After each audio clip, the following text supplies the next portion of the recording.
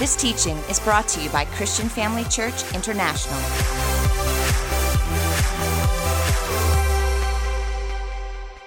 Come on, let's give Jesus praise this morning. Come on, let's lift his name up. He is King, he is Lord, he is our Savior. We worship you, God, the great Creator. We are your creation. Hallelujah. We serve an awesome God. Amen. Good morning, family. Everybody well and blessed? Full of the Lord? Amen. How have you came expectant this morning? I tell you, I am so expecting what God is doing in the house. It is exciting what's happening out in the mall. Amen. How are you looking forward to seeing that? Thank God for pastors like Dr. Theo and Beverly Vormerans, who are great visionaries and lead this church with passion. And let's give God praise and honor for them this morning. And thank you so much to them for this opportunity. I'm ready for exciting things. How many of you are? Father, we thank you today as we come. We rejoice in your presence, knowing that you are here in our midst. We've come to hear from heaven, to hear from you. And I thank you for the privilege of being a voice to your word. I do not take it lightly. I submit myself humbly under your mighty hand. I do by faith receive your grace that I may speak your word with clarity and accuracy. That as your word goes forth, you'd ignite it with your presence, take it deep into the heart of every hearer, which causes faith to rise and dispels every form of fear. As minds are renewed to your word, understanding replaces confusion. And I believe that each and every one of us today are transformed from glory to glory. For this we give you alone the praise and honor in the name of Jesus. Family, if you're ready to receive, would you shout amen? Amen. Praise God. As you're seated, open your Bible at Joshua chapter 1. Yeah, let's get into it. Joshua chapter 1. Let me see how many of you are excited about your future. How many of you believe God has a plan for you and you know it's a plan for your success? It's a plan for you to prosper. It's a plan for you to increase. Let me see your hand. How many of you are ready for the promises of God to manifest? I believe the church is entering a time of unprecedented increase. We really are on the brink of seeing an amazing outpouring of the Holy Spirit, causing the church to thrive and grow like we've never seen before. The exciting news is for that to happen as a church as a whole. That means you and I as individuals are going to thrive and increase and multiply. Are you ready for that kind of life? Let me see, how many of you are ready for that kind of life? Bump your neighbor and say, I'm glad I'm here today. Joshua chapter 1 verse 8, God gives instruction to Joshua and says, this book of the law shall not depart from your mouth, but you shall meditate in it day and night, that you may observe to do according to all that is written in it. For then you will make your way prosperous. Then you will have good success. You will have good success. Now, how do you know that God is a God of words, and every word that he uses has purpose? God doesn't use words superfluously. Every word is entered into a sentence for a reason. And so if God says that he's destined Joshua, and we can take the same promises for us for good success, then evidently there is success that's not good. If he has to define good success, there is an alternative success. I don't want to spend my whole life climbing a ladder and at the end of my life find out it was on the wrong mountain. How do you say amen to that? We want to make sure that our ladder is climbing the right mountain, the building that God has given us. When I get to the top, I want to find that I fulfilled everything God intended for me to do. How do you say amen to that? Bump your neighbor and say, I'm ready for good success. In fact, I'm ready for great success. Now notice, God gives it as a promise. He says, you will have good success and you will make your way prosperous. Notice, God didn't say, I will prosper you.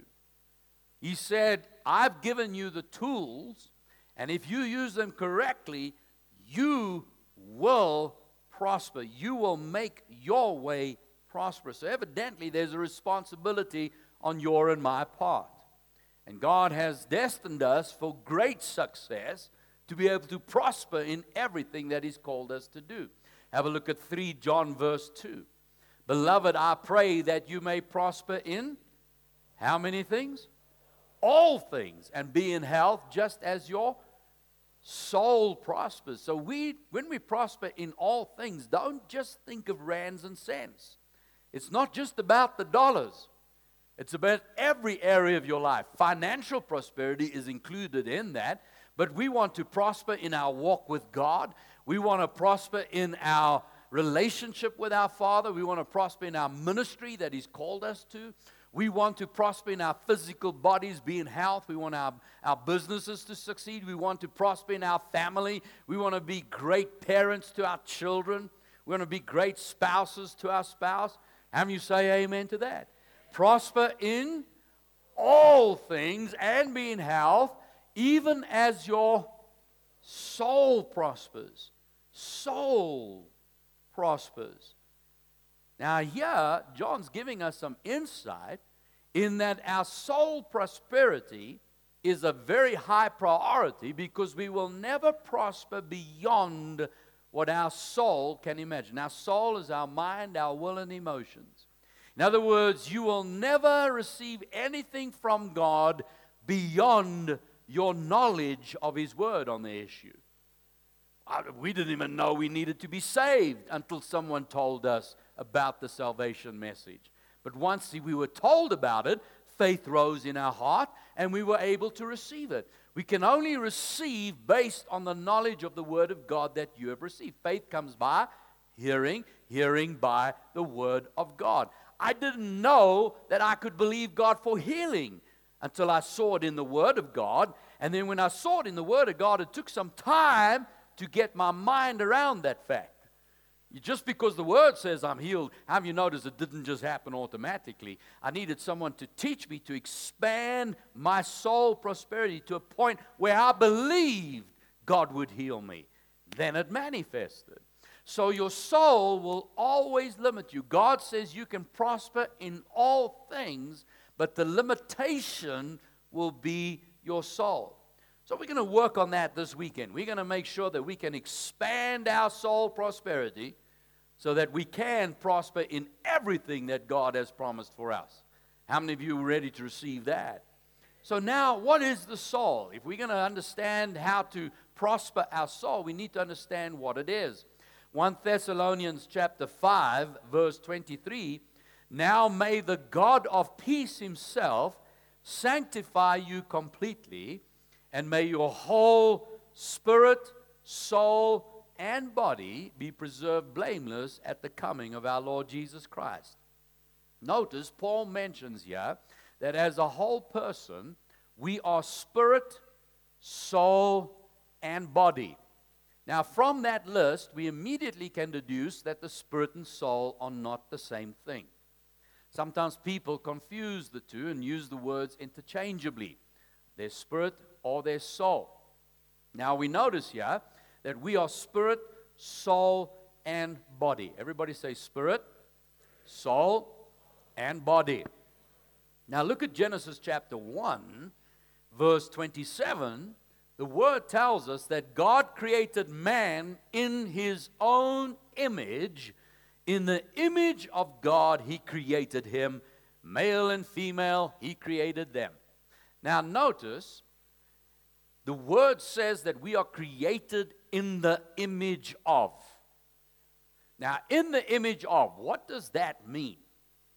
Well, if I ask somebody, I like this pulpit, yeah, and I said, I would like a pulpit just like this. Please make me a pulpit like this in the exact image of this pulpit. So they say, sure, and they go away, and then after a week they call me in and they say, go look in your study, there's the pulpit's waiting for you. And I walk in, and there's this little short wooden desk. Do you think I would be impressed? Why not? Because when I said in the image of, what did you understand by that? I mean, even if they built me a pulpit that was beautiful and ornate and with, glass and plutonium and everything. Would I be impressed by that? I mean, it's pretty, it's nice, it's a lot of artwork, but it's not in the image of. In the image of means the exact replica. Isn't that right? Now, family, you and I are created in the image of God. You got to get a hold of this. We will never be God. He always is God. He is the creator. We are the created, but you are his son. You his daughter. You are of the God species, created in his image. Now, does God have a body? John chapter 4, verse 24 says, God is spirit. How do you know God does not have a flesh body? God is spirit. Now, family of God, we sometimes think of spirit as, woo, spooky out there. It's not really, it's invisible. But how do you realize spirit has as much substance in the realm of the spirit as the natural world has substance in the natural? God doesn't float above his throne. The Bible says he's seated on his throne. Isn't that right? When he walks, you could hear his footsteps in the garden.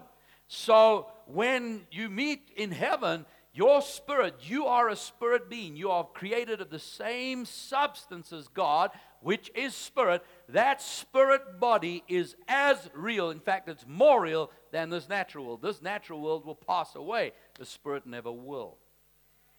And if you were in the realm of the spirit, we could walk up to one another and shake hands, and you could feel tangibly one another. Hallelujah. Say that, I am a spirit. All right. Now, we live in a body. Okay. Hebrews chapter 4, verse 12 says, the word of God is living and powerful and sharper than any two-edged sword, piercing even to the division of soul and spirit, and of joints and marrow, and is a discerner of the thoughts and intents of the heart. So here we see the Word of God tells us that the Word is so powerful, it can separate spirit from soul. That shows us that the spirit and soul are not the same thing. They are related, but they are not the same thing. You are a spirit who has a soul. Do you understand that? Notice the word says it can separate bone from marrow. Imagine I went down to the butcher and I got a bone of an animal, and it's stripped clean, it's white, and I held that up to you and I said, what is this? You would say, it is a bone. Then I take a really sharp knife and I cleave that bone and I open it up and I scrape out all the marrow. Okay, inside there's marrow. Scrape out all the marrow, put the sides together, lift it up, and I say, what is this? You will still say, it is a bone. So the bone is the bone with or without the marrow. But the marrow is a very important part of the bone in that the marrow gives the bone life. Can you see that? So the marrow gives bone life. Your spirit is a spirit being, but it's your soul that gives your spirit life. That soul is your mind. That's how you think. That's how you feel. That's how you make decisions. That is an intricate part of your spirit, but you are a soul. You are a spirit who has a soul. Now, to understand how those two function together, keep reading through the Revelation. The Word of God is able to separate. Remember, we talked about separating marrow from the bone. You can separate the soul from the spirit. And he talks about the thoughts from the intent of the heart. The thought from the intent of the heart. Now, again, a lot of people think of those two things as the same thing. They're not the same any more than the spirit and soul are not the same. They're of the same type, like the bone and marrow is what makes a bone, but the marrow is what gives it life. The soul is what gives your spirit life. So now you have the thoughts and the intent of the heart. There's two types of thinking happening here. Now, when we talk about the intent of the heart, we're talking about thoughts here. How many of you know that's not talking about your physical blood pump? That's not the muscle that pushes blood around your body. This is talking about the part of your spirit. We're going to have a look at that now.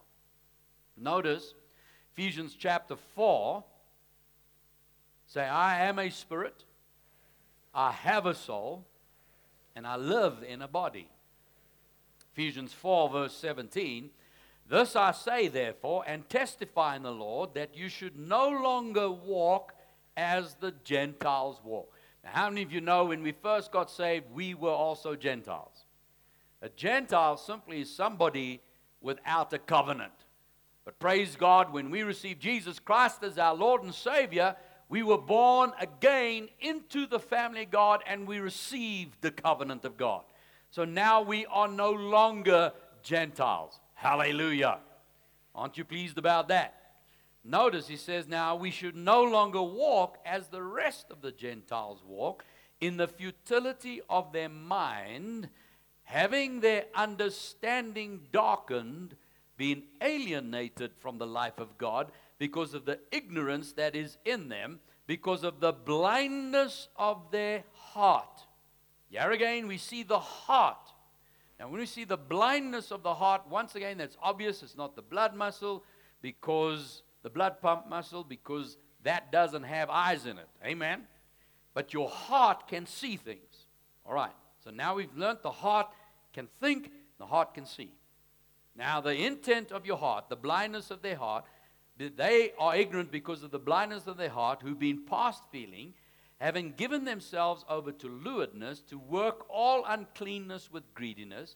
But you have not so learned Christ. If indeed you have heard him and have been taught by him, as the truth is in Jesus, that you put off concerning your former conduct the old man, which grows corrupt according to the deceitful lusts. Now listen to verse 23. And be renewed in the spirit of your mind, that you put on the new man that was created according to God in true righteousness and holiness. Notice he says here in verse 23 that we must be renewed in the spirit of the mind. So this is not talking about your natural mind. How many of you know your natural mind thinks? If I asked you what's 2 plus 2 plus 3, are you busy? Minus 4, what's the answer? Now, when you came to that answer, where did that happen? Where did all that work happen? Was it in your big toe? Where? Physically in your body? Up here in your head, isn't that right? In your brain. So evidently your brain can think. But that's your natural mind. That is the natural mind. The Word tells us to renew ourselves in the spirit of the mind. What's he talking about here? Well, the Bible tells us in Proverbs chapter 23, verse 7, as a man thinks in his heart, so is he. As a man thinks in his heart, so is he. So is he. Is. Now, in other words, you are exactly, right now, today, exactly where you think you should be. You have the job you think you deserve. You're earning the exact income you think you should have. I love this moment because this is a turnaround point. People are like, no, I want. How many of you would like to be a millionaire? Yes, amen. See, my mind wants to be a millionaire. Well, then my question is, why are you not yet? Because as you think in your heart, you see, this heart part of you is so critical. If we don't get this, we will fight this for the rest of our lives and not understand this. How many of you have had a situation where, you want to lose weight? You want to. You're going to lose weight. You're going to do this. You're going to make it happen. Monday's coming. I'm going to do it on Monday. We're losing weight. You put everything into it. You are so determined. And then all of a sudden, you look in your hand and there's half a donut and you don't know how the other half got inside you.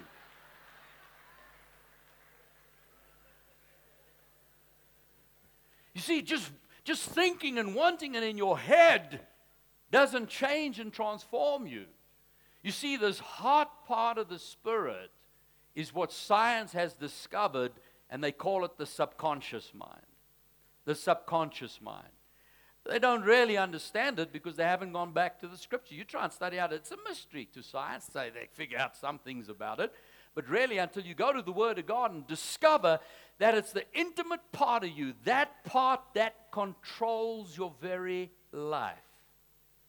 If I can show you how it works, as we said, the Spirit has a heart.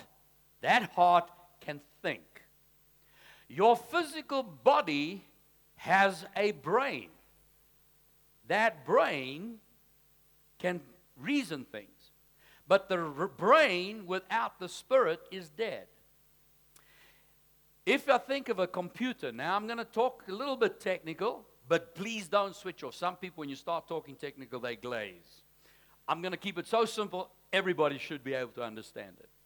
How many of you understand that a computer, when it stands on the desk, has what they call a CPU in it, called the Central Processing Unit. It's a chip about this big. That's the whole brains of the computer. That drives everything. That is the life of the computer.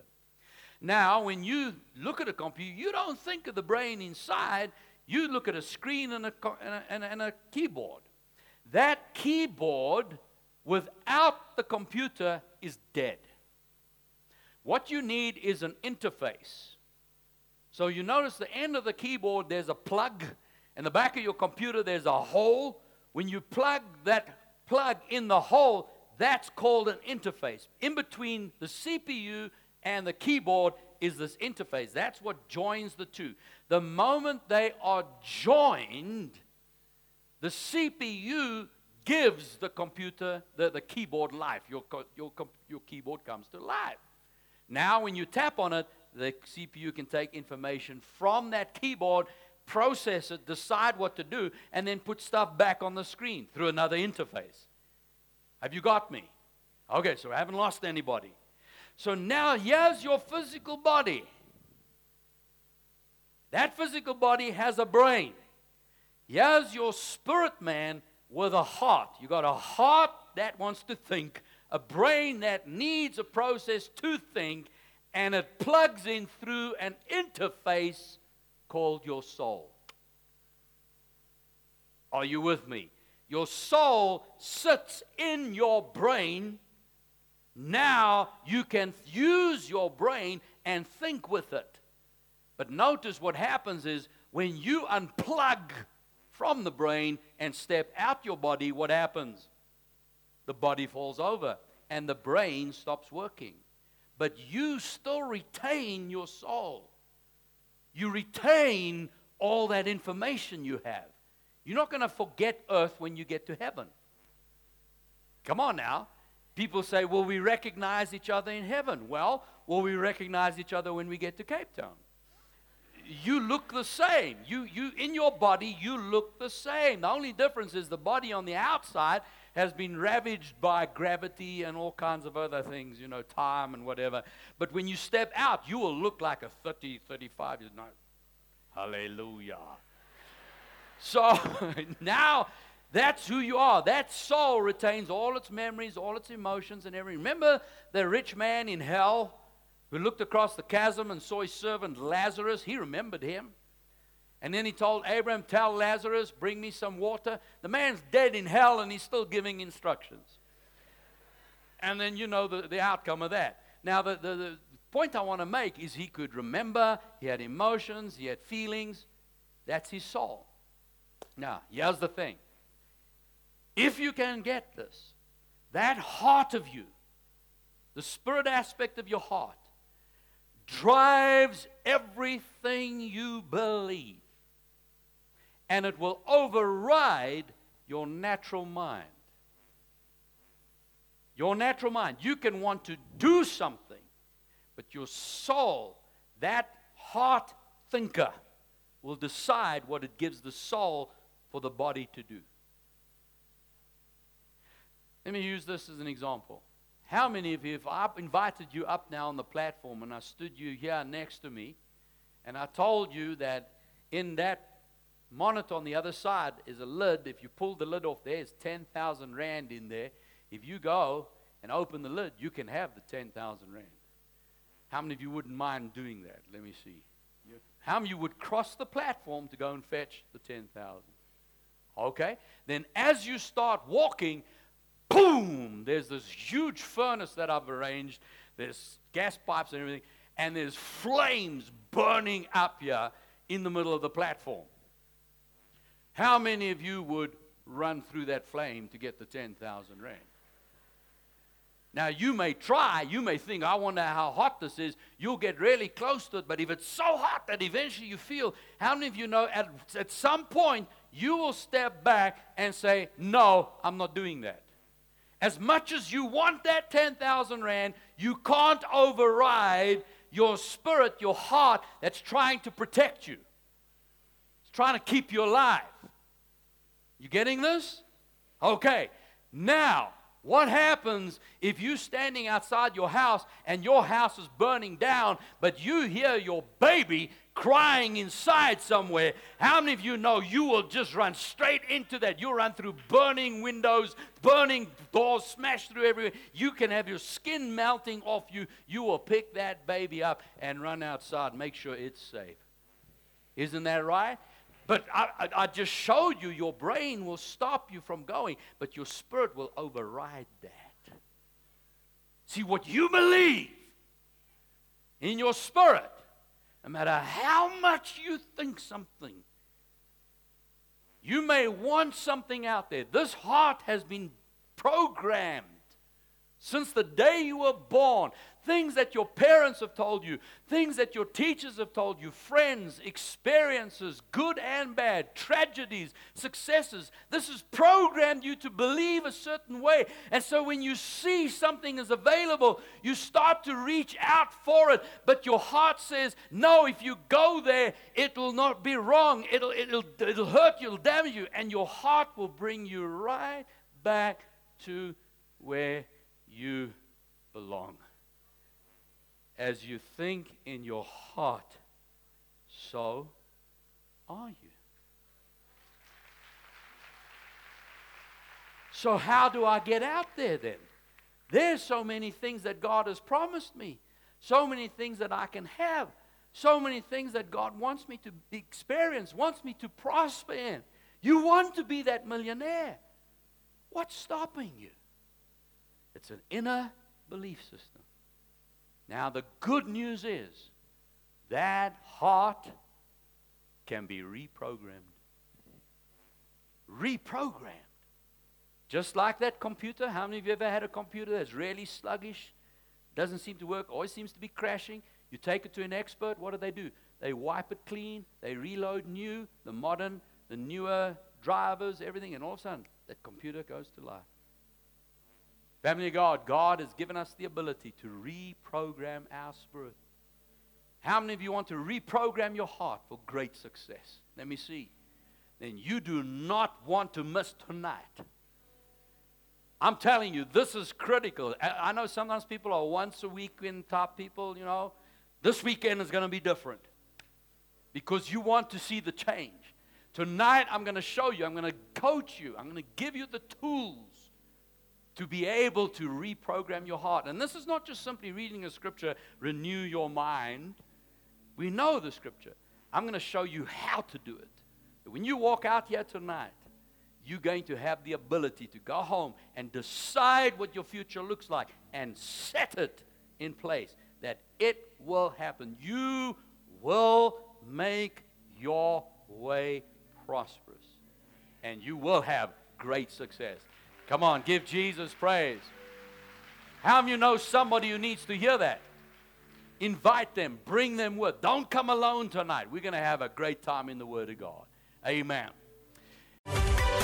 Thank you for joining us during this episode of Living Life with Dr. Theo and Bev Wolmarans. We hope that through this inspired teaching, you had an encounter with God.